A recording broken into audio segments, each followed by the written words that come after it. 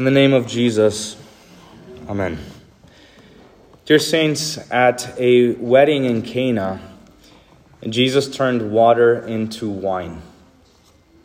And one of the things to note is how many details that John provides in just 11 verses. He tells us the day it happened, the conversation between Jesus and Mary, the number of stone jars or water pots, how much water they held, what they were for. He tells us who knew what, who didn't know something. He said that the servants knew some things, that the master didn't know anything, that the disciples saw the whole thing happen before their eyes. He tells us what the conversation was that followed. The conversation between Jesus and Mary, the conversation between the servants and the master and the bridegroom. And he even tells us how the wine tasted. And it's all really very detailed. So the question is, why does John provide so many details here today? In years past, I focused on some of the details of this account, the very words of Mary, the words of Jesus, the hour of Jesus, what that means, the significance of this miracle, the timing, all that sort of stuff. But today I'm going to preach on something different here today, kind of a bird's eye view of the whole thing. And it's really the only point I'm going to make and develop in the sermon. And it's this: that the reason John provides so many details in this account was because he was actually there. This miracle actually happened before his very eyes. That's it. Now, I know that you may think that this is a very obvious and elementary point, and maybe so, but we need to be reminded of this every so often. Jesus was a real man, and he really did go to a wedding between a man and a woman in a real town called Cana, which in fact did exist. And at this wedding, they really ran out of wine, and Jesus really did turn water into wine. About 140 gallons or so in an instant, just by speaking. And that is my point for today, that this event, everything in it, really happened. The Bible, first and foremost, is not a spiritual book. It's not. It teaches on the things of the Spirit, that is true, and so on. But that is not what it mainly is, or primarily is. The Bible is chiefly a history book. A book of history. It's not a book that simply teaches us some spiritual truths or principles or holy philosophies and rules and insight. The Bible is a record of historical events, historical accounts, a document that chronicles events that took place in this world. To my knowledge, now you could correct me if I'm wrong, I don't know, but to my knowledge, the Bible is the only holy book that is printed and published with maps in it. Every other religion, apart from Christianity, began with one person seeing one thing in one place at one time, and nobody else was there. It was an isolated or private event. They're hidden visions or dreams or things like this that happen in the middle of nowhere in the wilderness. But the scriptures speak of things that took place in geographical places with real eyewitnesses in public before other people, those who believed in him and those who didn't believe in him, those who trusted him and those who rejected him. That the same events were portrayed before all. That Jesus' miracles were public, his words were public, his interactions, his condemnation before Pontius Pilate was public, his death and his resurrection was public, and the maps show you exactly where those things took place. You can point to it on the map. And that there were people living there. And that's because the Bible tells us of things that actually happened. Now, the reason I'm saying this today is to warn you of some of the dangerous teachings going on in the world now. For about the past 170 years or so, there's been a movement that started out very small but has grown through the years. And it is a movement, an attempt to reverse this basic and central affirmation that the Bible is history, that the events actually took place.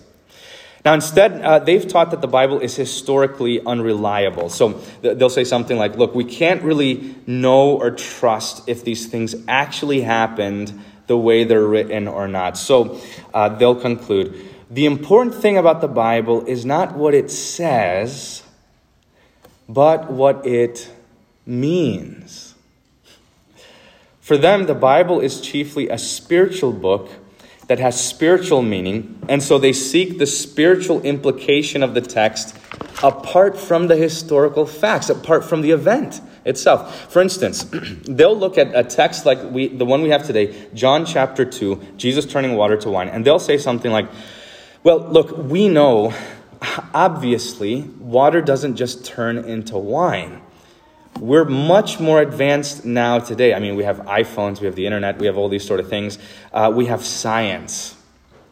Just to comment here, this is ridiculous because they, back then, had science too. And they knew that water doesn't turn into wine. This is why they were so astonished at it. This is why it's recorded, because it was extraordinary. You don't just record water continuing to be water. So this was an extraordinary event. But they'll say something like, well, and so, look, we're a lot more reasonable now. We're rational. We went through the Enlightenment period. We're smart. And so we know that water doesn't turn into wine. They might have. So what John is actually doing here is presenting to us a spiritual truth and message. And it's something like that Jesus brings gladness in the midst of trouble.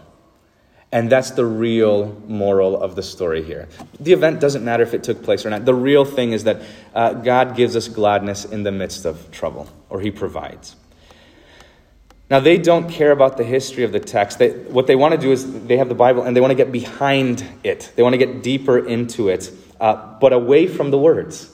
So they want to get behind it and find out what it really means. They want to find out the real truth buried beneath it. So the details don't matter. The meaning does, they'll say. And the point is, they'll do this not only with Jesus turning water into wine, but with the rest of the miracles too. They will explain away the history of the event and try to find a moral of the story behind it. The feeding of the 5,000, I know you've heard me speak on this before, but the feeding of the 5,000, Jesus feeds 5,000 people with only 5 loaves of bread and 2 fish, and they'll say something like, well, that didn't happen. We know better. Those sort of things are impossible. The point of the text isn't the miracle, it's the message behind it. And so what really happened wasn't that Jesus fed 5,000 people with a few pieces of bread. What really happened was that the little boy who offered the 5 loaves of bread to Jesus moved everybody to start sharing with one another. And so it's a story about sharing, about generosity. And that's the point, right? That's the message. Or they'll take Jesus walking on water and say, look, that doesn't happen. We know physics. We know the laws of buoyancy. We know how that works. So what happened was that Jesus is walking on a sandbar, and it just appears that he's walking on the water, but it's pretty shallow there. But the disciples didn't know any better. And they'll just go on and do this with every part of Scripture. Anything that is supernatural or extraordinary, anything that the Lord himself does, they simply explain away. And they do this with the Old Testament to the New. And even to the death of Jesus, they will say something like that when Jesus died on the cross, he wasn't suffering the wrath of God or being condemned in our place. In fact, he was just demonstrating how much God already loves us. Nothing actually happens there. It's nothing more than an example or an object lesson. Just God already loved us. And the death of Christ really wasn't that necessary. It didn't change anything. And they'll even do this with the resurrection of Jesus. And they'll say that Easter isn't about Jesus physically rising from the dead, but it's that he spiritually rose from the dead and that he now lives on in our hearts. Right? Isn't that nice? That's the whole point of it. That's the message of Easter. So they view the Bible as one big parable or myth or fable, and it is up to you to find the deeper meaning, to dig deep and find the true meaning of the text. It's hidden beneath all these details. Now, I want you to be able to name this thing, this idea, everything I've been talking about, this teaching, discarding the history and the events of the Bible in search for another or spiritual meaning of it. This is called higher criticism. That is the term, higher criticism. That is the term. It's in the name. You stand above the Bible, you're higher than it, and you're looking down and you are critiquing what the Bible says through your reason and saying this doesn't make sense, so therefore this doesn't go. And this is the teaching that really spread around very quickly in the middle of the 19th century. There were little instances of it before, but it starts to spread then. And our own church body, the Lutheran Church Missouri Synod, was deeply affected by this in the 60s and the 70s, in the 1960s and the 1970s. In fact, a number of you have heard this. If you haven't, talked to me after the service. I could tell you more about it. But there was an event at the St. Louis Seminary where pastors are trained and formed. There was a walkout, and this was titled or called Seminex, meaning the seminary in exile. And what happened was, this was our own Lutheran seminary, that the higher critics, the ones who believed this about the Bible, walked out of the seminary, and those who believed what the Bible said remained. And there was that split. And this then, a number of years later, this is then what gives birth to the ELCA, the Evangelical Lutheran Church in America. That those who walked out formed that synod, that denomination. Nowadays, I just want to go through this. Nowadays, you'll see on the news something about the Lutheran Church. And the majority of the time, they're talking about the ELCA. And you'll see the ELCA on the news and the internet making headlines for ordaining something like the first woman pastor, ordaining the first openly homosexual pastor, or the first transgender bishop, which happened not too long ago. You see them defend and support and even pay for the aberrant practice of abortion. This synod, the ELCA. They have women preach and read the lessons and distribute Holy Communion. This same synod will marry homosexual couples in the church. They have accepted cohabitation, that is living together without marriage, and said that it is not a sin to be corrected or rebuked. They fully adopted critical race theory. They have blessings for pets and animals. They practice open communion. In 2019, in their synod convention, the pastors that are voted to say that Jesus is not the only way to the Father. They voted officially and said that there is more than one way to salvation apart from Christ. There's more. I don't have time for it now. But all of these things, my point is, all of these things are only symptoms of the problem. Because the real heart of the matter, the root of the issue, the thing that started it all was not any of these things. It was higher criticism. That's what started it. It is their view of the Bible. They would say that the Bible isn't the Word of God, but that it simply contains the Word of God. And the job of the church, the job of the pastor, the theologian, is to help you find out which parts of the Bible are the Word of God and which aren't. Which is applicable and which isn't. What is true and what isn't true.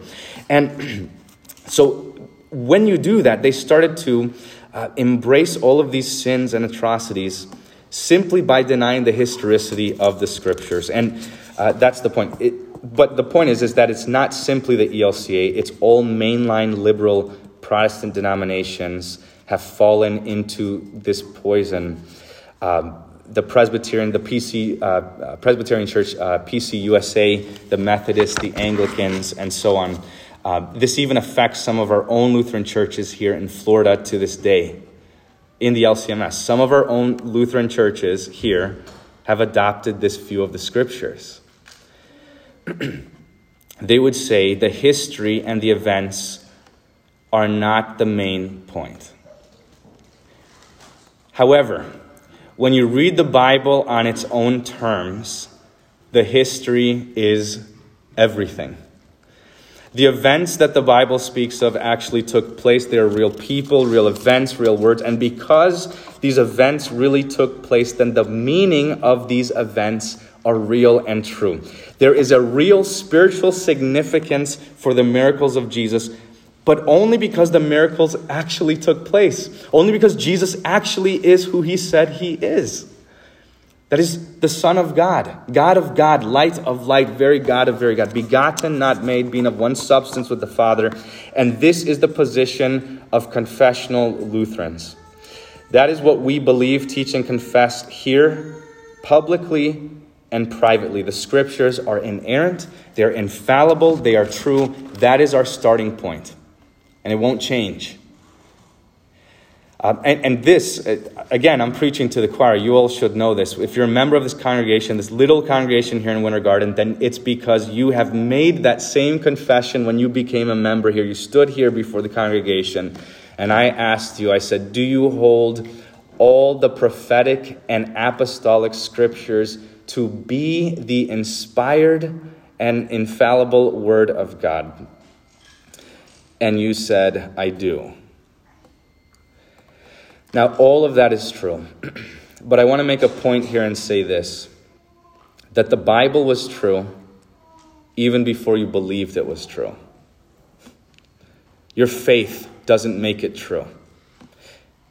It was already true. These events really happened already. Everything the Bible says is already history. It has been written down, and it's already done and accomplished before you heard it. Jesus turned water into wine long before you were born. This already took place some 2,000 years ago and has shaped the world through that. John was an eyewitness. He saw it with his own eyes. He and the other disciples saw it with their own eyes. John chapter 2:11 says, this, the first of his signs, the first of his miracles, Jesus did at Cana in Galilee and manifested or epiphanied his glory, and his disciples believed in him. And I would argue that the reason John remembers all of these details, all of the intricate things about that day, is because this was the moment of his own conversion. This is the moment he first believed in the Lord Jesus. That he saw something that day that he will never see again. He saw God in the flesh turn water to wine before his very eyes, something impossible. And as great as that was, John saw something far greater than that miracle that day. Now, the greatest moment for him was not when he saw Jesus turn water into wine, but it was the moment when he saw Jesus turn the wrath of God away from us all forever on the cross. It was the moment when Christ gave up his final breath on the cross that John was an eyewitness to as well. He saw the same Jesus who healed many, who provided for people, who resurrected others from the dead, who comforted the poor and the lowly.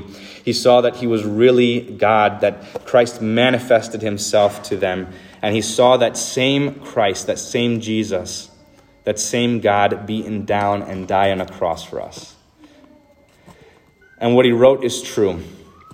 Whether you knew about it or not, whether you learned some special lesson from it or not, it was already true. So you don't need to learn the moral of the story for it to accomplish something. Jesus was accomplishing something for you apart from you. Apart from your existence, he was accomplishing something for you. Jesus was really fulfilling and accomplishing and doing something for you on the cross. He really stood before Pontius Pilate. He really was beaten and flogged. He really wore a crown of thorns that pierced his brow. People really spit upon his face. They stripped him of his clothes. He was really hammered in his nails and his feet to a cross. And he really bore your sins and died on the cross because he was making a real payment for your sins. In Galatians 3, Paul says, "It was before your eyes that Jesus Christ was publicly portrayed as crucified." It's not some private or secret event. Just as his death is written into history, so is his resurrection, and he really resurrected from the grave, from the tomb that day, and that tomb is empty, and it always will be. The death and resurrection of Jesus is a historical fact. It is true, and that is the foundation of your salvation, what it is built upon. If you take away the history here, you take away everything. You lose it all. Paul says if Christ has not been raised from the dead, then we are to be pitied above all men. If you lose the event, you lose it all. But the history is everything. And the history shows us that there is an actual God who took on actual flesh and blood, who really did lay down his life for you. And all of your sins were really forgiven by Christ, your dear Lord. And he forgave them in an actual place, on an actual day, once and for all. And because he really died for you, he has really forgiven you. That your forgiveness is etched into and engraved into history forever. Dear saints, what Holy Scripture says is true. What it says about Jesus is true. What it says about you is true. The things he did are true. And everything it means is true. Now I want to close with these words from St. John in the same gospel. St. John the Apostle, who saw Jesus turn water to wine, who sat next to him at the Lord's Supper, who saw him crucified in his final moment. Listen to what he says. At the end of his gospel, he says this: Jesus did many other miracles in the presence of the disciples, which are not written in this book. But these are written so that you may believe that Jesus is the Christ, the Son of God, and that by believing you may have life in his name. Let us pray. Heavenly Father, sanctify us in the truth. Your word is truth. Amen. The peace of God, which surpasses all understanding, guard your hearts and your minds in Christ Jesus our Lord. Amen.